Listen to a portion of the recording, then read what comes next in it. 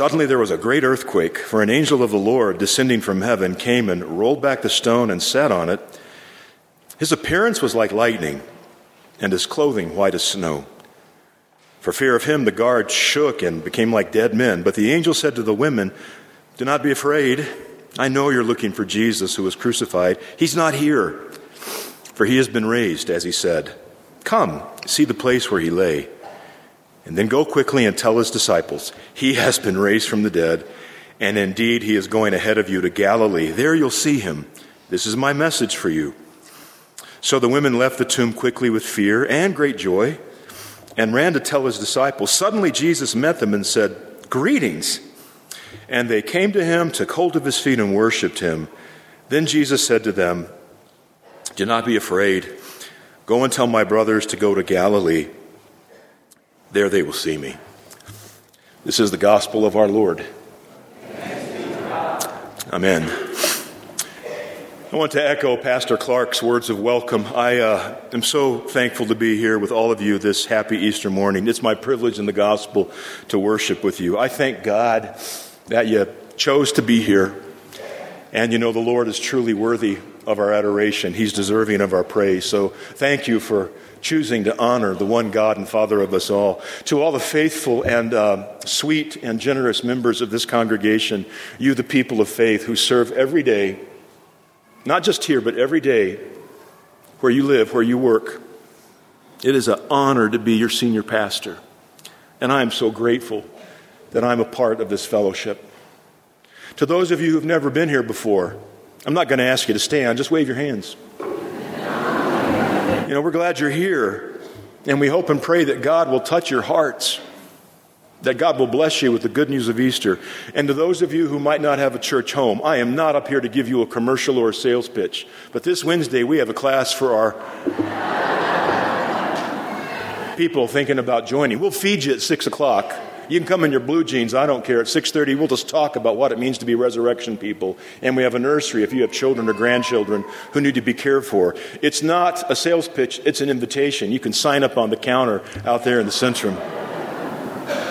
Our mission is to lead people to Christ, and I take that seriously. Not because I'm a pastor, but because I'm a Christian. As we meditate on the meaning of an empty tomb and our Lord's victory, I'd like you to quiet your minds and listen carefully to some words I've chosen. Only 3 words, these sentences. Your reactions will depend a lot on who you are, where you were raised, where you've been, and what you've experienced. Now, here's my disclaimer. Some of these words may agitate you. They may anger you. They may make you smile. They might bring a tear to the eye. Some of these phrases may mean nothing to you. But to the person sitting beside you, in front of you, behind you, these words could be just filled with profound memories. So here we go. Paris Peace Conference.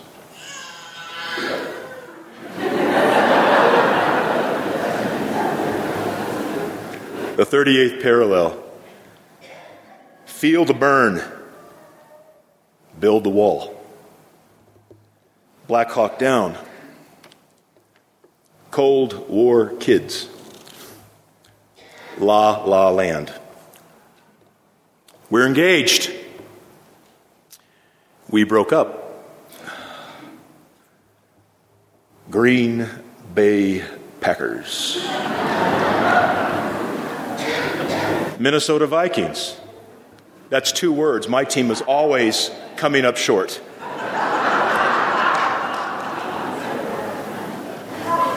Better Call Saul. Under the Boardwalk. Run, Forrest, run. It is benign. It's malignant. It's a boy. It's a girl. Looks like twins. I am thirsty. It is finished. Just 3 little words, those sentences. And they can convey such a world of meaning, deep emotion, and powerful memories, painful, joyful memories, hurtful, hilarious ones. They can stir up our emotions. You are here. You are in this place this morning because of 3 words. Words that rocked the world. Words that made the earth shake. Words that changed the world. Words that change everything. Words that have the power and the blessing to change us. They are, He is risen. Say them with me. He is risen. He is. He is risen. Christ is risen. But in order for Jesus to be risen, He must have been down, huh? He must have been lowered. And indeed He was. Jesus was lowered from the cross upon which He died. He was placed in a tomb. And the Romans thought that's the end of the line for this troublemaker. But He is risen. And we cannot celebrate the full goodness of this news, this power of the resurrection, unless we remember, even on this happy morning, some other things about Jesus. He was betrayed. He was tortured. He was condemned. He was mocked. He was crucified. He was buried. You see, only when we know these things about Jesus and remember them can those joyful words, He is risen, take on their full meaning and power. And this morning I want to meditate with you on what that meaning is and what power these words convey. Jesus is risen means God loves you. Jesus is risen means God forgives you. And Jesus is risen means God wants you. On Good Friday, we remembered the death of Christ, and He died that death because, you see, God is love. The Word made flesh, God wrapped in humanity, did what was necessary for you to know that you're loved. God really loves you, not because your record is spotless, not because you've done consistently such a great job with all your responsibilities and all your relationships. And God loves you not because you're so wonderful and irresistible. God loves you, and He loves me, sinner that I am, because He is love, and His heart is full of it. Perfect, eternal, unconditional love. You see, that's why Jesus was willing to die for you and for me. Some of you know that a long time ago, many years ago, after a busy Wednesday night when all of our young people were here learning and growing in faith, and I needed to stay a little late because one boy's mom was running behind schedule. She had a busy life as a single mom, and so I got home a little later than usual, and I'm not going to go into great detail. Some of you know it. But as I got out of my car in my driveway, I turned around, and there were 2 bad guys with baseball bats. Let me just simply say I did what was necessary to protect my wife and 4 daughters who were still at home, who were inside. I didn't have time to think of my own safety. I wasn't brave. It was just instinctual. Because in a moment, I envisioned what would happen if they took me out and got my keys and then could go into our home.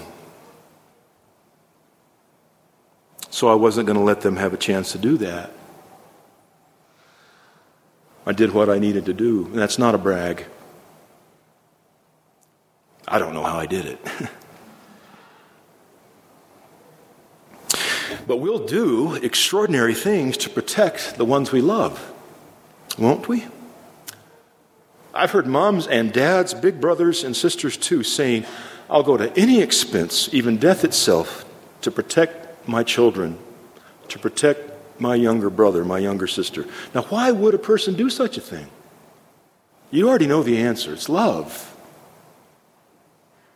It's not so much courage as it is love. And it was love that put our Jesus on the cross. So you cannot celebrate Easter. You cannot celebrate Easter without celebrating the fact, the eternal truth, that God is love, and Jesus is risen means God absolutely loves you. Jesus is risen means that this loving God forgives us. The love we celebrate this morning is a forgiving love. You see, Jesus died for our sins. He died the death we deserve. He paid the price for our mistakes, our poor decisions, and all those actions from the past that we regret. You see, Jesus didn't go to the cross because we're such a squeaky clean, spotless bunch of shiny, happy people. He went to the cross and deliberately spilled his blood because every single one of us is in need, desperate need of being cleansed. I know I am. And that's how God's Word talks about this blood of Jesus. It is a forgiving blood. It is a life-giving blood, more powerful than any transfusion. It is a purifying gift of blood that makes the foulest clean. Since it's Easter, and there's a few more people here today than most Sundays, right? Just being honest. I want to tell you, beloved children of God who don't normally come here the other 51 Sundays of the year, that the members of this congregation are really thankful that you're here. We rejoice. And there's no way that I can know what would motivate you to be here for this one special day and what would keep you away from God's house the rest of the year. But I want you to know something. This I do know, and this I want you to take with you. God loves you so much. And no matter where you've been or what you've done, Jesus Christ forgives you all your sins. And you're in good company here at Faith. All of us are in need of forgiveness because all of us are sinners. Every single one of us needs grace.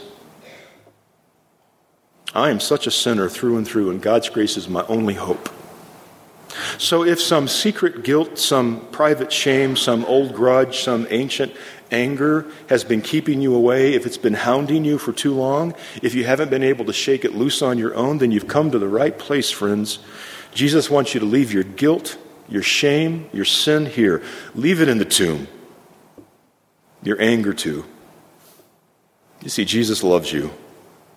And his blood can make you new, make you clean, and set you free. Finally, Jesus is risen means God wants you. Now, how can the preacher say this? How can we know this? Our gospel reading from Matthew ends at verse 10, but if you read the concluding verses of that same last chapter of Matthew's gospel, you see that Jesus then goes on to meet his disciples as he told the women he would. And he says, now you go and you make disciples of all the nations. You baptize them and you teach them to live the Jesus way. He has the power and the authority to do this because he's God, because he's risen. He has power over death itself. Go and make disciples. What's a disciple? A disciple is someone who is living with Jesus. You're alive in Christ. You're seeking his mind. You're part of his family. We call that family the church. And the church is not an institution, and it ain't a club, and it's certainly not a hierarchy, and it's not a business. But it's a fellowship of love in which every person is called by name by the same Heavenly Father, where all are in equal need of grace, and where all are recipients of the same life-giving mercy. Are you a disciple of Jesus Christ? Do you belong to God's family? Not yet, maybe? Well, God wants you to know this happy day that he wants you. And he proved that by the death and resurrection of his Son.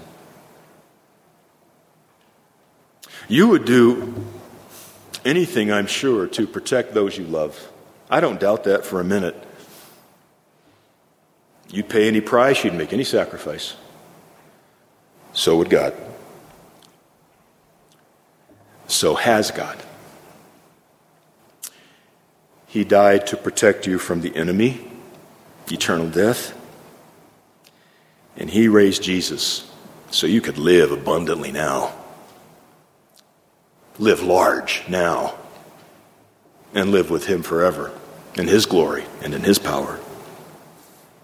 So as you think about the meaning of this day, what Easter's all about, you can claim these words for yourself. You can say them and know them with confidence. They're only 3 words in length. Short statements, really. But I think they're the most important things we'll ever know about ourselves and our Father in heaven. And I invite you, as the Spirit moves you, to say them with me. God loves me. God forgives me. God wants me. These words we can trust. These words are faithful and true. They're for all people, and they are certainly for you. And here's the deal. They're not just words. They're reality. All because he is risen. Alleluia, alleluia, alleluia.